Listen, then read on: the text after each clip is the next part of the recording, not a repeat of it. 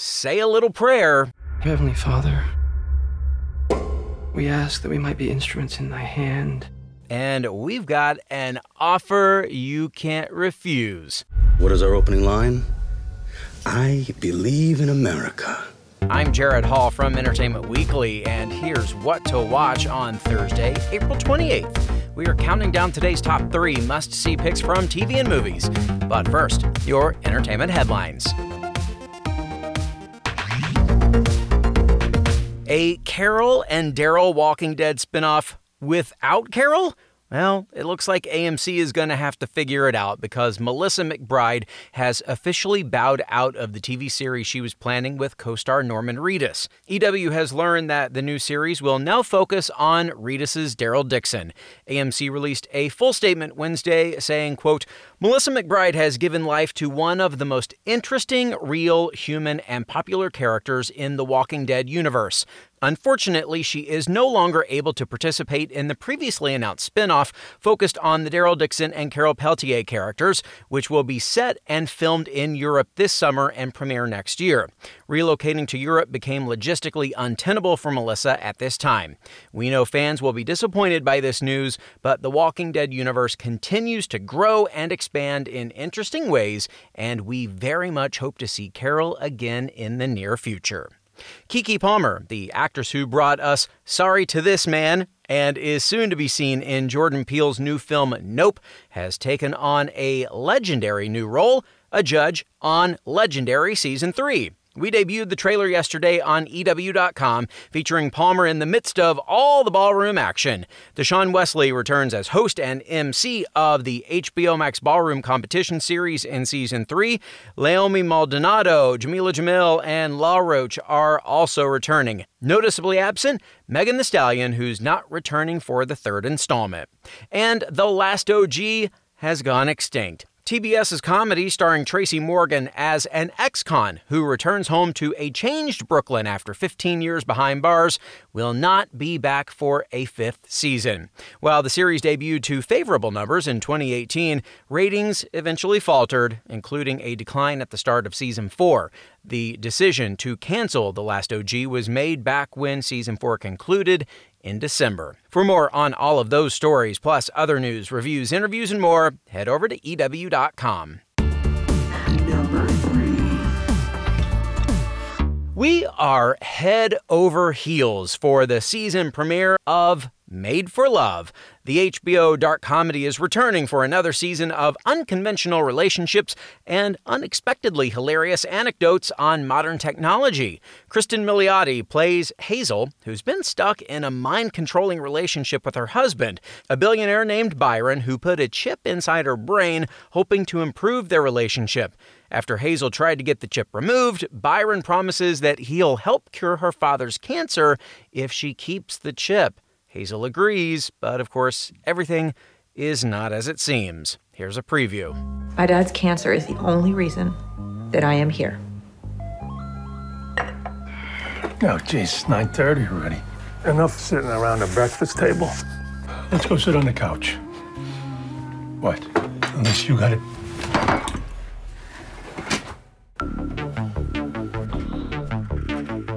Second, he is better. We're leaving. I know. I just want to know how long I have to keep up this charade for.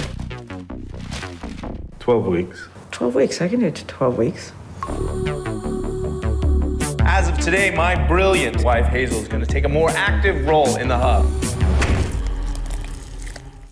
Are you ready for us, Mrs. Gogol? Mr. and Mrs. Gogol, welcome to DC. Mrs. Gogol, did your husband put a chip in your head? Don't speak. I don't have a chip in my head. Come again with that? All right, listen up, everybody. This could be the biggest case of our lifetime. We've got Gogol on insurance fraud, labor conspiracy, false imprisonment. Run! Who knows what else? We're about to find out. We've got you cleared for an undercover interview with the Hub. Nice to meet you, Mrs. Gogol. Byron's using my father's life to hold me hostage. I believe you want to take him down just as bad as I do. Husband of the year. Thanks. Oh, and did we mention that Hazel's father, played by Ray Romano, is in a relationship with a life-size doll? Yeah, well, see if Hazel can emerge the victor in the season premiere of Made for Love, streaming now on HBO Max. Number 2. Now, we've got some family business to tend to for our number 2 pick, The Offer. Just in time for the 50th anniversary of The Godfather, the new Paramount Plus series retells the famous story of how the classic gangster epic almost didn't get made. Miles Teller plays producer Albert S. Ruddy, who struggles to shepherd The Godfather to the screen while tangling with his bosses at Paramount Pictures, including legendary executive Robert Evans, played by Matthew Goode, as well as director Francis Ford Coppola, played by Dan Fogler, and even the real-life mafia. Turns out making The Godfather wasn't so easy. Who knew? Here's a preview. Listen here, Bob. Paramount is going to come crashing down. We need hits. You've read The Godfather, right? Godfather. Sure, who hasn't? We've been all over town. No one wants to make this movie. So I need you to produce it. Get going. I can't believe you told me you read it. You better be fast on the plane. Oh, yeah, that's big. The Godfather is bringing us too many problems. You want me to take care of it? Gangster movies are dead. This is not just some gangster film. We need someone who understands Italians. For instance, Ford Coppola. He's got a great vision. We have to put this in the picture. A scene about gangsters arguing over sauce? No. A scene about family arguing over sauce. Coppola is obviously a major player, but it's Ruddy who takes center stage in this version of the story, along with his secretary, Betty McCart, played by Juno Temple.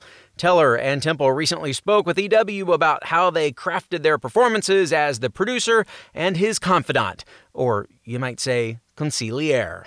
With this story specifically, I mean, Al was the biggest kind of source that I had.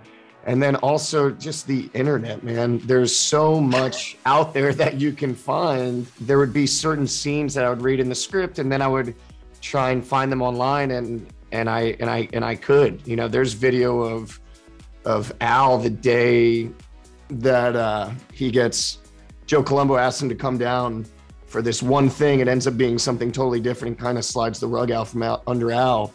And so being able to kind of watch footage of that was really wild. There's actually not a lot of information about my character, about Betty McCart, out there, because I tried the internet, and the internet wasn't such a great source for me initially until maybe I was doing the wrong Google search. I've been told I can put too many words in. You gotta put www dot first, and then you gotta put the backslash. I'm sending a pigeon to try and find it somewhere. But no, I think I ended up kind of going down a wormhole when we were asked to create character histories up until the moment where each character meets Al.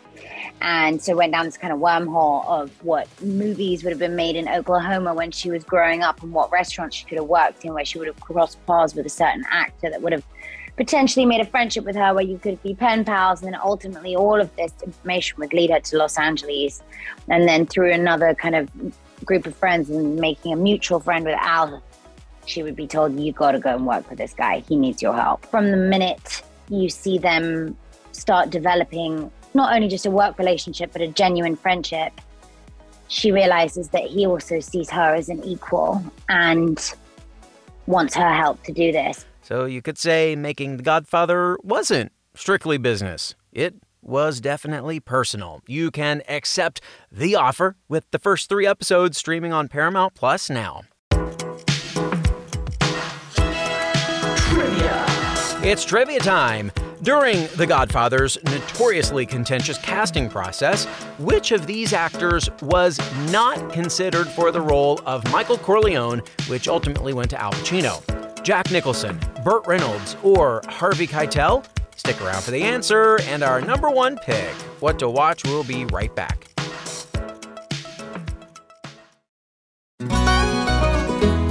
Hey everyone. everyone. I'm Sid Evans, editor-in-chief of Southern Living and host of Biscuits and Jam. Since 2020, I've been interviewing musicians, chefs, authors, and other Southern icons about their family traditions, their faith, their favorite meals, and of course, what it means to be Southern. And I'm excited to announce Season 5 of our award-winning podcast. Join me every Tuesday for new conversations with some of the most interesting and influential Southerners around. Be sure to follow Biscuits and Jam wherever you get your podcasts. You can also find us online at southernliving.com/biscuitsandjam.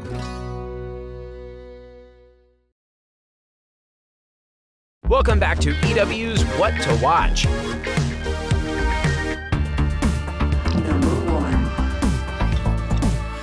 Our number one pick explores some dark and disturbing themes, so it's not for the faint of heart. This is the series premiere of Under the Banner of Heaven. The new FX drama stars recent Academy Award nominee Andrew Garfield as Detective Jeb Pyre, a devout Mormon who begins to investigate the murder of Brenda Wright Lafferty, played by Daisy Edgar Jones, and her child. What Pyre unearths is an unsettling look behind the veil of religious extremism and the dangers that can come with practicing it. Here's a preview. Heavenly Father, we ask that we might be instruments in thy hand to fix what we find broken. In the name of Jesus Christ. Amen.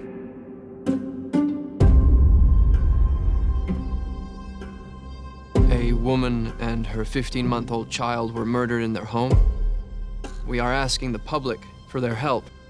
We aren't a community that usually locks its doors. So, for now, we feel it's prudent to err on the side of caution. The evidence points to things and to beliefs that I have only ever heard whisperings about. I don't go digging in the past. And neither should you. From the first moment anyone set eyes on her, they were hooked.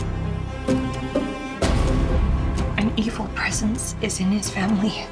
What if this case isn't just a husband who turned against his wife? What if tonight is just the first edge of a bone, finally working its way out of our own desert's floor? Hands up right now! This goes beyond just a murder. Beyond everything I believe.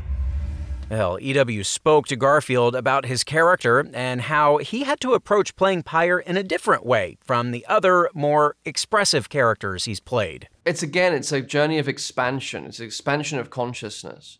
And starting in a place where he's just kind of on autopilot felt really important.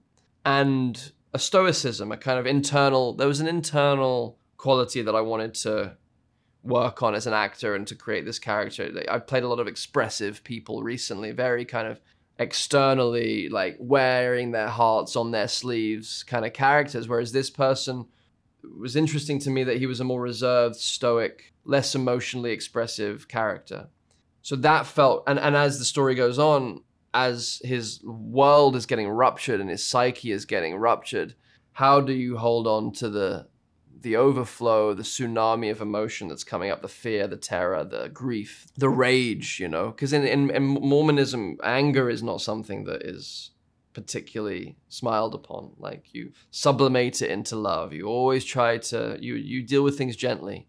And I think, how do you not get angry while you are exploring the murder of an innocent mother and her 15-month-old daughter? Garfield says him and the other actors on the cast look to showrunner Dustin Lance Black for somewhat of a Mormon acting camp to grasp the ways of acting, thinking, and emoting in an authentic way.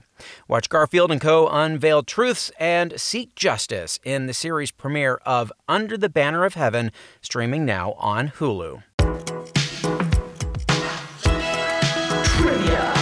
And finally today, the answer to our trivia question. Which of these actors was not considered for the role of Michael Corleone in The Godfather? Jack Nicholson, Burt Reynolds, or Harvey Keitel? The answer is Harvey Keitel. Both Nicholson and Reynolds turned down the role of Michael, and Marlon Brando reportedly threatened to quit the film if Reynolds was cast. Meanwhile, Paramount pushed Coppola to cast Robert Redford or Warren Beatty, while Robert Evans wanted love stories Ryan O'Neal. But of course, the part went to Al Pacino in the end. Well, that is our show for today. We will have more news and must-see picks for you tomorrow, so be sure to follow or subscribe to What to Watch so you don't miss our daily recommendations, more of which can be found at EW.com. I'm Senior Editor Jared Hall. You can find us on Twitter at EW and at Jared Hall. Thanks so much for listening, and have a great day. What to Watch? What to Watch is written by Tyler Aquilina and Callie Shep, produced by Ashley Boucher, edited and produced by Joshua Heller, hosted and produced by Jared Hall, and executive produced by Chanel Johnson.